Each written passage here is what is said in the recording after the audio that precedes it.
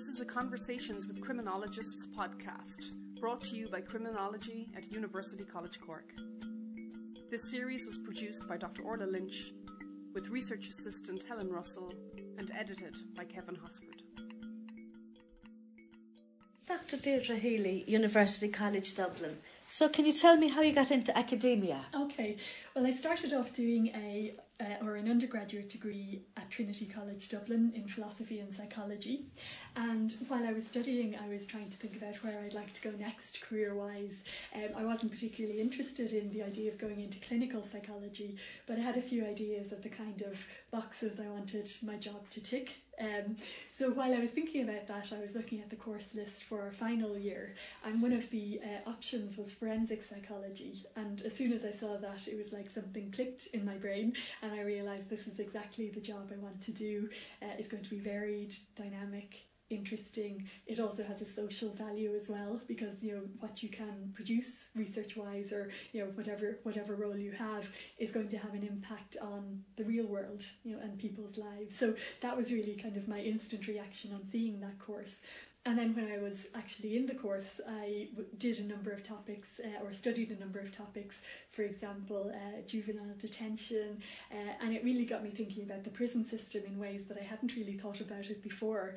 And it occurred to me that there must be another way to deal with people who commit crime, particularly people who haven't committed very serious crimes.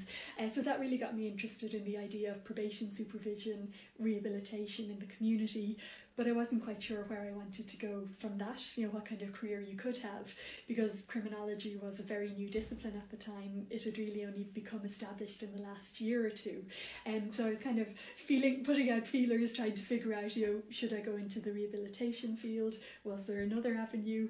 And it was really after talking to one of my lecturers in Trinity that she told me about the Institute of Criminology in UCD in the law school. And I came over here to meet with the director, or the then director, Peter Young, who suggested a PhD as an option. So I thought about it at length, because of course doing a PhD is a big commitment. You're 4 years of your life. So I wanted to make sure it was something I really wanted to do. And once I started doing the research, I realised it was exactly the right thing for me. This is where I belonged. And it was really from doing my PhD that I became more interested in the field and in the area of probation in particular. And that was always my starting point. And I was also interested in looking at the impact of supervision on the lives of people subject to it. And I had the strong sense that if you're going to do research in criminology, you should actually speak to the people who are subject to these sanctions, just because I wanted to get their perspectives on it. And I was also aware that their voices weren't really represented very strongly in public debates or in academic debates, particularly in Ireland. So those were kind of partly my motivations, as well as just being fascinated by the research topic itself.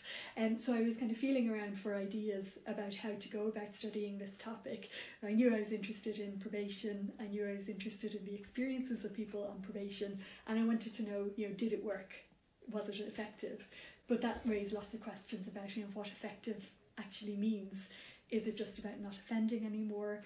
Is it about being reintegrated back into society? Is it about simply being motivated to change? Where does success start and where does it end? And while I was grappling with these issues, I came across desistance literature, particularly Shad Maruna's work, but also the work of people like Laubin Sampson, Giordano et al., who were doing research almost around the same time as the early 2000s on the topic of desistance. And they were also talking about the kind of issues that I was interested in as well. And they talked about not so much the end result of desistance, but desistance as a process. And that was what really struck me, because it doesn't necessarily end with the end of a sanction. So somebody finishes supervision, they haven't reoffended, that's counted as a success in official figures. But if that person ends up homeless with an untreated drug problem, is that a success? So looking at desistance research gave me a kind of a really interesting new framework through which to look at probation supervision, because I was able to look at how it worked to help people change their lives, rather than whether it was effective in and of itself. Because most of the desistance research, including my own, would suggest it plays a role but it's not necessarily a defining role. What's more important is people's own attitudes, motivation, sense of hope about the future, and their social circumstances as well. So if you've got somebody who's very optimistic about their capacity to change, who's strong family support, and maybe an employment prospect ahead of him or her, they're more likely to change. And probation can kind of enter into that process, but it doesn't necessarily change the person. It gives them the resources and the opportunity to change themselves. And so when I did my own research, I wanted to extend it almost beyond just looking at probation supervision then, to look at the person's desistance process and the role probation played in that process. So I went out and I interviewed 73 men who were on probation at the time, and they were all repeat offenders, so they had quite long histories of crime and punishment, and I wanted to see how they actually managed that desistance journey. So through those interviews, I was able to show that really the ultimate influence, or kind of the ultimate thing that brought desistance about, was that sense of hope, the sense that they could actually see a new self up ahead, and that they could, that it was credible, so that they would be able to say, I want to be X and I believe I can achieve X. Whereas the people who didn't succeed as well were people who also wanted to change and perhaps had the capacity to change, but when they looked ahead they saw who they would like to become, but they didn't see the path to getting there. So they would say, I want to be employed, I want to be a good father, I want to be in a relationship, but that's never going to happen to me for the following reasons. And it was often that kind of lack of hope that led them back into offending, almost through, you can almost see why, if you were in that situation, why wouldn't you? What's your motivation or your incentive to stop offending if there's nothing up ahead for you? So I think that ties in with the more recent work in desistance on the structural dimensions of change, that it's not just up to the person to change. Society has to meet them halfway and give them those opportunities to actually achieve their kind of desired selves. In terms of my my career progression, I suppose after I'd done my PhD, actually I was like 6 months from the end of it, and I got a job as a postdoctoral researcher in NUI Galway. I worked with Conor Hanley on the Rape and Justice in Ireland project, and this was a fascinating project to work on, very different from my PhD research, but it was looking at first of all victims' experiences of the criminal justice system. But we also looked at prosecutor files to look at how they made decisions about rape cases, what cases were more likely to be referred for prosecution, which cases were more likely to be declined. And then we were also able to look at court transcripts as well, to see how the courts dealt with cases involving rape. So it was as I said, it was very different, but it was also very enlightening in terms of how the criminal justice system works with victims, sometimes to make the process easier, but also sometimes to make it harder. And I think one of the most shocking things that I learned from the research was how underreported rape is. In fact, it's estimated around 10% of people who experience rape report it to the police, which is a shockingly low figure. So, the big issue is probably that there are people out there who aren't getting any support or any help. So that was it was a fascinating study to be involved in, and it's become quite influential, I think, in terms of informing policy. It was commissioned by the Rape Crisis Network of Ireland, and they're still using the findings, I think, to try and improve practice in terms of how victims are dealt with. And from there, I went to the University of Sheffield. There was a project going on there, actually, since the time I was doing my PhD, looking at pathways to desistance in Sheffield. And it's funny because I read an article about the study while I was doing my PhD, and I remember wishing I could be involved in that project. So when I saw the job opportunity come up several years later, of course I jumped at the chance. So while I was there, I worked with Tony Bottoms and Joanna Shapland, who are two leading experts in this field. And again, it was a fascinating experience for me to look at how desistance happens in a very different jurisdiction with a very different criminal justice system. So there were some similarities, but there were also a lot of differences as well, which I found really enhanced my knowledge of how these processes actually happen. And from there I came back to Ireland. I did an Irish Research Council funded postdoctoral study then, where I actually went back to my PhD sample and followed them up. It was several years later by this stage, and I wanted to be able to see how their lives had changed in a more long-term way. And it was also particularly interesting because, as it happened, when I first interviewed them, it was 2003, 2004, which was the height of the Celtic Tiger. But when I interviewed them the second time, 2008, 2009, that was the depths of the recession. So I was actually able to see how the different structural contexts shaped their pathways to desistance in the two different eras. And then, from there I got this job as a lecturer in UCD School of Law. And how did you get into criminology in particular? I suppose that was really how I got into it, through my undergrad degree, and then obviously through that into my PhD. And for the subject area, I chose to focus on probation. It was something that had interested me even when I was studying psychology. I was thinking about, really the kind of practical usages of knowledge. It's all very well to be in a kind of an academic setting, speaking to other academics, which is great and wonderful for us. But I also wanted to do something that had practical, real-world applications as well. And probation as a topic attracted me because at that time there was a huge focus on imprisonment as the main solution, if not the only solution, to the crime problem. So I thought, it'd be really interesting to look at probation as an alternative to custody, or as a sanction in its own right. But I was particularly interested in hearing what people on supervision thought about that experience.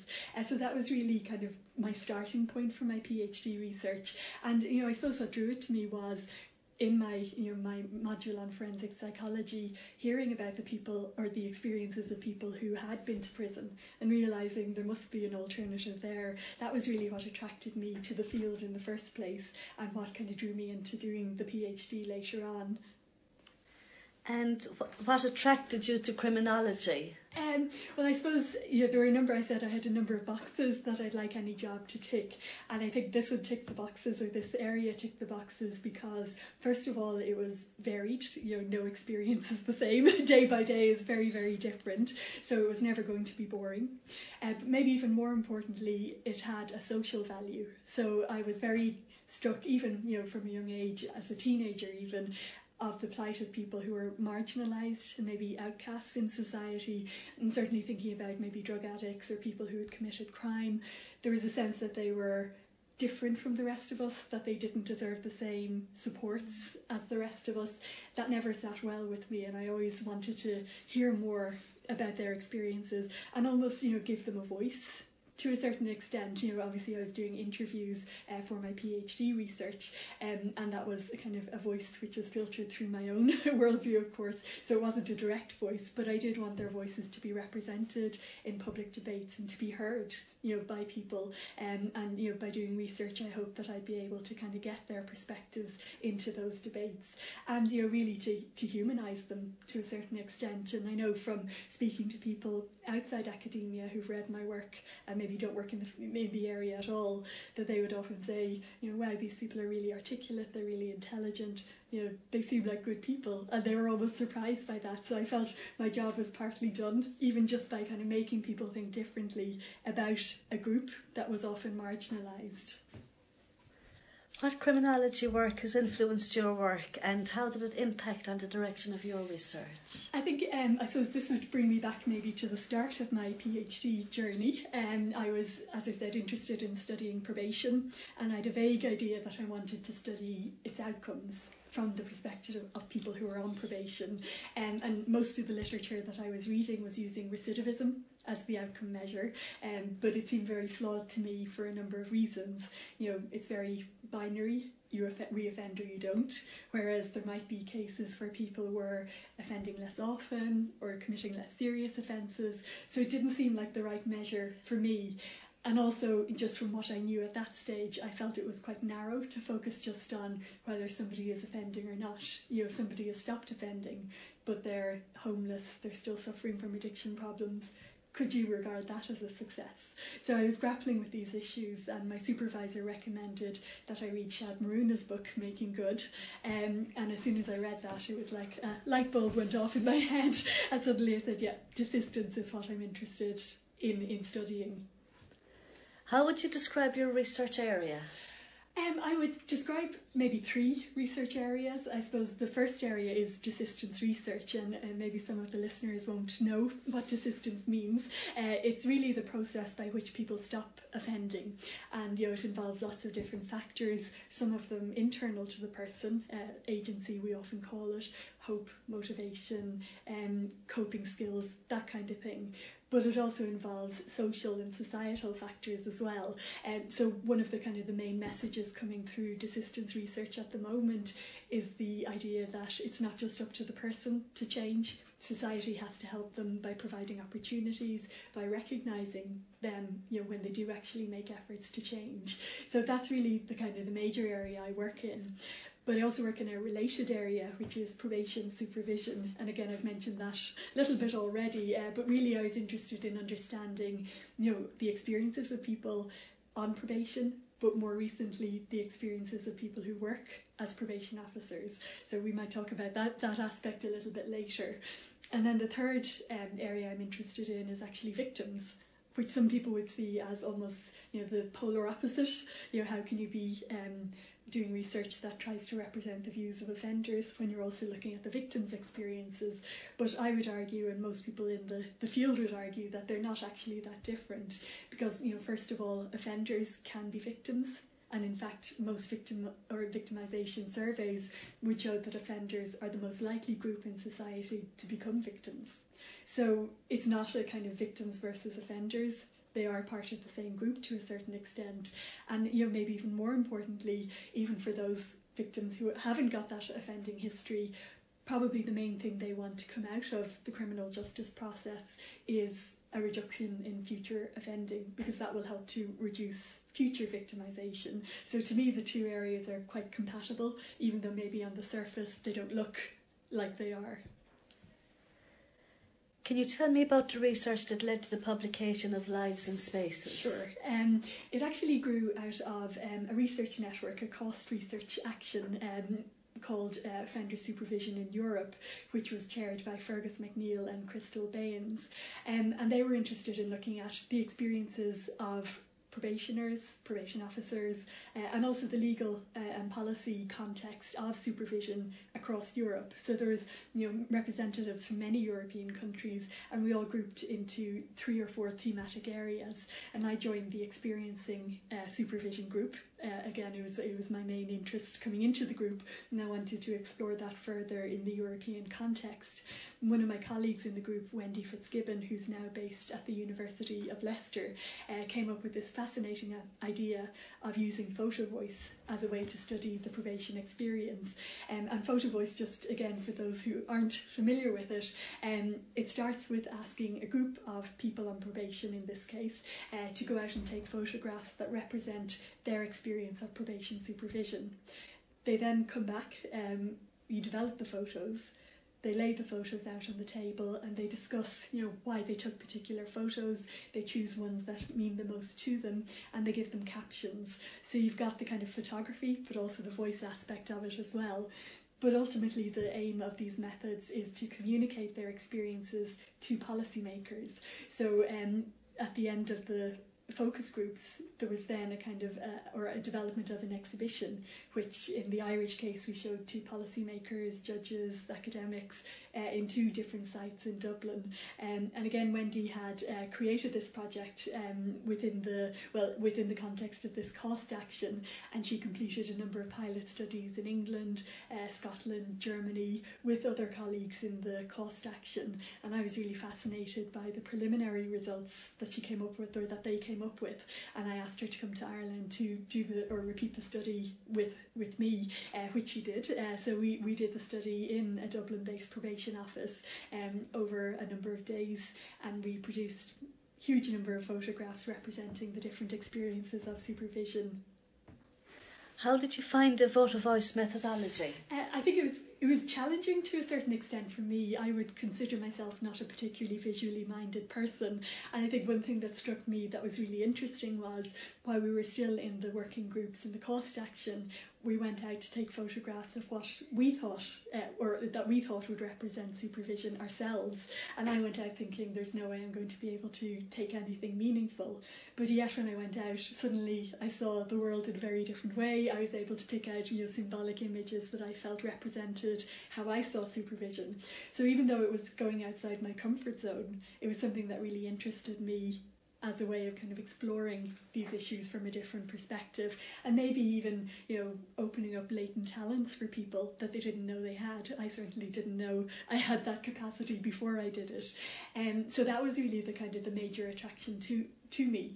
But at the same time, of course, it was challenging because it's very different. It's one thing to sit down with a questionnaire, ask your set list of questions, which is, a nice way and kind of an organised and structured way to do research. But this was more open-ended. Participants have control of the process, so they decide what photos they want to take. So they're in charge of, what is important in the research, and they set the terms of it. So it's challenging in a way to adopt a more democratic approach to research like that, and to set yourself up as a co-researcher with the people you're researching. So it's a very different way of doing research, and I have to say I really enjoyed the whole experience.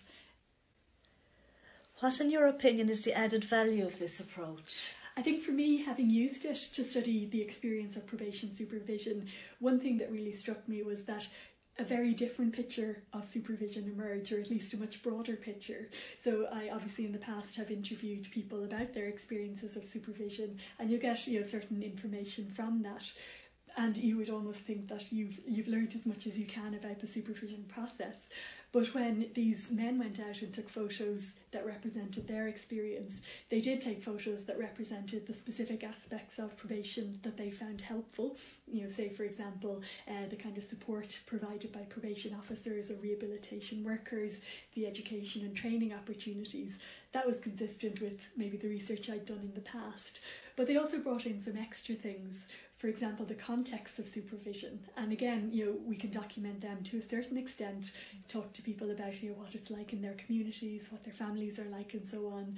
But to see their lives in their particular communities represented quite vividly was really enlightening, because you really see what it's like to try and stop offending and succeed on probation in what's often a very difficult atmosphere. So they took photos of homelessness, of maybe locations where people had been murdered, alcohol, gambling, bookies, all these kinds of things. So there was a lot they showed the context and the challenges surrounding the probation experience maybe much more vividly than an interview would.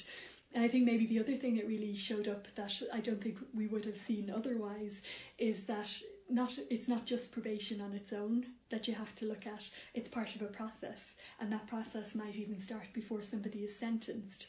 And one thing that really struck me was that a lot of the participants talked about the role of lawyers and how helpful they had been in terms of standing up for them, getting the help they needed before sentencing. And that's another area I don't think that has been researched extensively, the role of lawyers beyond just defending their client in court, that they can actually play an important role in desistance or in successful supervision as well. So it's all these kind of extra things that you wouldn't necessarily get if you had your structured questionnaire in front of you when you let them set the agenda. In terms of newer work, what are you currently working on? I've got a few projects on the go at the moment. I suppose one that I'm currently working on is in relation to the probation service. I'm working with Louise Kennefick from Galway, from Maynooth University. Edit. I'll say that again. I'm working with Louise Kennefick from Maynooth University on an oral history of the probation service. And we're interviewing people who started work as probation officers in the 1960s, and we're interviewing people from every decade in the intervening period. So we're also going to start in the next few weeks interviewing people who are on probation during that same period. And what we hope to be able to do is to come up with an oral history project supported by archival and documentary research, really just looking at that history of probation in Ireland. So it's a slightly different angle on the areas of interest I've had over the last 10 years or so. What is the most influential piece you have published and why? Yes, that was, looking at that question, I found it kind of challenging. First of all, to think about what is influential, because it can be measured in lots of different ways. Is it the number of Google Scholar citations you have? Is it whether it's been used to aid policy making, or is it because somebody who's either working in the field or who's been subject to supervision comes up and says that truly represented my experience? So trying to figure out one piece of work that maybe covers all of those things, I probably have to say my book, The Dynamics of Desistance, Charting Pathways Through Change, which I published in 2010. It arose out of my PhD research with a bit of a follow-up study from a postdoctoral study that I completed a few years later. Who are the Irish researchers whose work is important for criminology? That's another question that is probably hard to answer, because it is a growing and very vibrant field at the moment, so it's very hard to pick out one or two because there are so many. So with apologies to the people I'm not mentioning, I suppose the one person I'd have to mention as a major influence on the field of Irish criminology would be my colleague Ian O'Donnell, who's done a lot of work for many years, first of all to establish the field and then to grow it, particularly over the last decade or so. I think one of the things that really strikes me about his work is that he has done research that has Irish relevance, but he manages to create a bridge between the Irish experience and the international experience. So the work he's doing isn't just relevant to Irish people, but it does have value to them. It's also making an impact internationally too. And certainly that's a model that I've tried to adopt in my own research as well, because I do think the Irish experience is very interesting to international audiences. Maybe we don't appreciate that enough, and I think he's done a really good job of communicating the Irish experience abroad and also being, I suppose, an ambassador for Irish criminology too. How do you see the field of criminology in Ireland? What's next? Okay, well, maybe how is it at the moment? Again, I mentioned Ian O'Donnell a moment ago. He wrote a fascinating article documenting the state of Irish criminology. I think it was maybe 15 years ago, and he described it as being in its infancy. And it was, certainly at that point, there was a lot of work to be done to get it to a level where it is actually vibrant and prospering. But I think, maybe in the last 5 years, a lot has happened to the point where we could describe Irish criminology as being in its adolescence, and that's certainly how I described Irish criminology in a book I co-edited with Claire Hamilton, Michelle Butler and Yvonne Daly, The Routledge Handbook of Irish Criminology. We tried to map the state of Irish criminology in the intervening years, and we felt that on the one hand it has moved on a lot from where it was even in 2000, but I suppose it's still got a long way to go too. So in terms of what's next, that's again a hard question to answer, because I think each generation of criminologists can bring something new to the table. So the kind of things that my generation is interested in may not be the main interests of the next group. So all I can say really to that is I look forward to seeing the angles they take on the topics we're currently researching. What are Irish criminology's strengths and weaknesses, would you say? Okay. I suppose the first strength, I think, I've written them down. The first strength, I think, is that the Irish it is Irish, and that might sound like an odd thing to say, but as I said a moment ago, that idea of Irish exceptionalism, or Hibernian exceptionalism as it's called quite often, I think it gives us a really kind of strong starting point for looking at international theories, whether it's theories about punitiveness, theories about desistance, or probation, supervision. It's a good way to kind of look at and elaborate and really interrogate those theories to see if they have universal application or whether they're just specific to a particular jurisdiction. Often when you read the literature from the kind of the big criminology countries, America, the UK, they almost talk as if their findings are universally relevant, which isn't always the case. So looking at things through an Irish lens can give you a kind of a useful and maybe different angle on something that is widely accepted elsewhere. So just to give kind of one example from Ian O'Donnell's work, he studied a concept called coercive confinement, which was looking at anyone who was involuntarily confined whether it was in a prison, a psychiatric institution, a Magdalen laundry, and so on.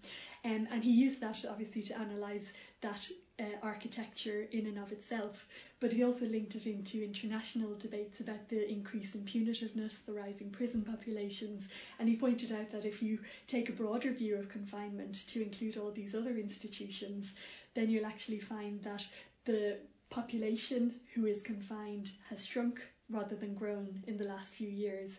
Certainly in Ireland, I think he calculated 1 in every 100 Irish people was in some form of confinement in the 1950s. Only a fraction of that is in confinement today. So it's that kind of merging of the Irish experience, but also using it to interrogate international theories and frameworks and so on. So I think that's one of the major strengths. I think another strength is that it's quite multidisciplinary. So it's not narrowly focused on, law or sociology or psychology. It's a combination of all those different things. And you'll find, what I find is very interesting is where I might look at a topic one way because I've come from a background in psychology. I'll hear a lawyer speak about it and they'll have a very different take on it. So if you take, to say, restorative justice as one example, as a kind of former psychologist or psychology student, I would be interested in looking at things like the impact on people, whether it increased satisfaction, what was the process itself like and how did it impact on the participants. And most of the research would suggest very positive things in that regard.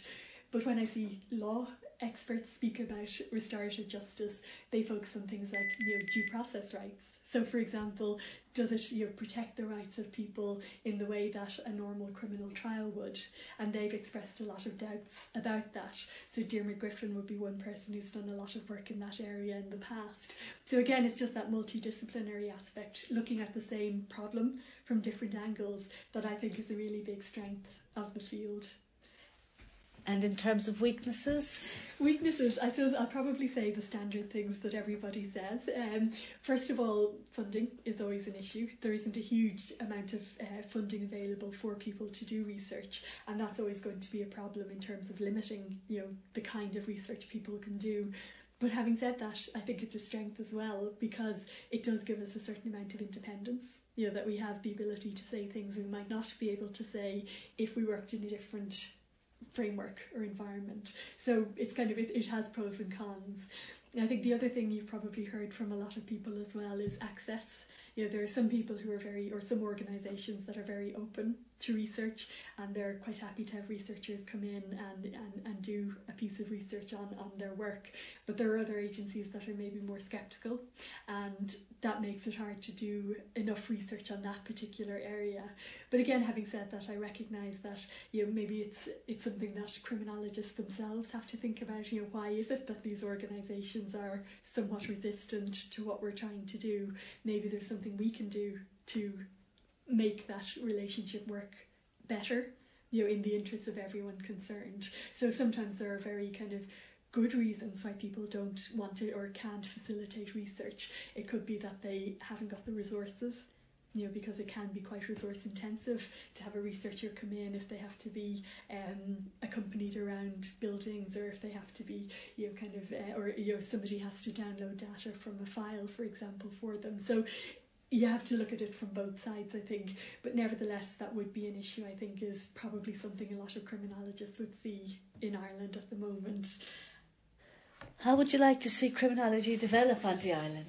I think, I like the fact that you said on the island, because we often, obviously with Brexit talk at the moment, we're going to see the border between Northern Ireland and the Republic of Ireland perhaps get harder, but I would like to see us continuing to have those discussions and conversations and collaborations with colleagues north and south of the border, because I think there's a lot of interesting differences as well as similarities between the two jurisdictions, and it's ripe for further comparative analysis, for example.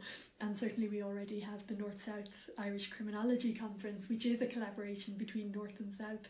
So I'd like to see more of that continuing, more comparative work being done, maybe really to establish a kind of a Hibernian criminology as a recognised international field, perhaps.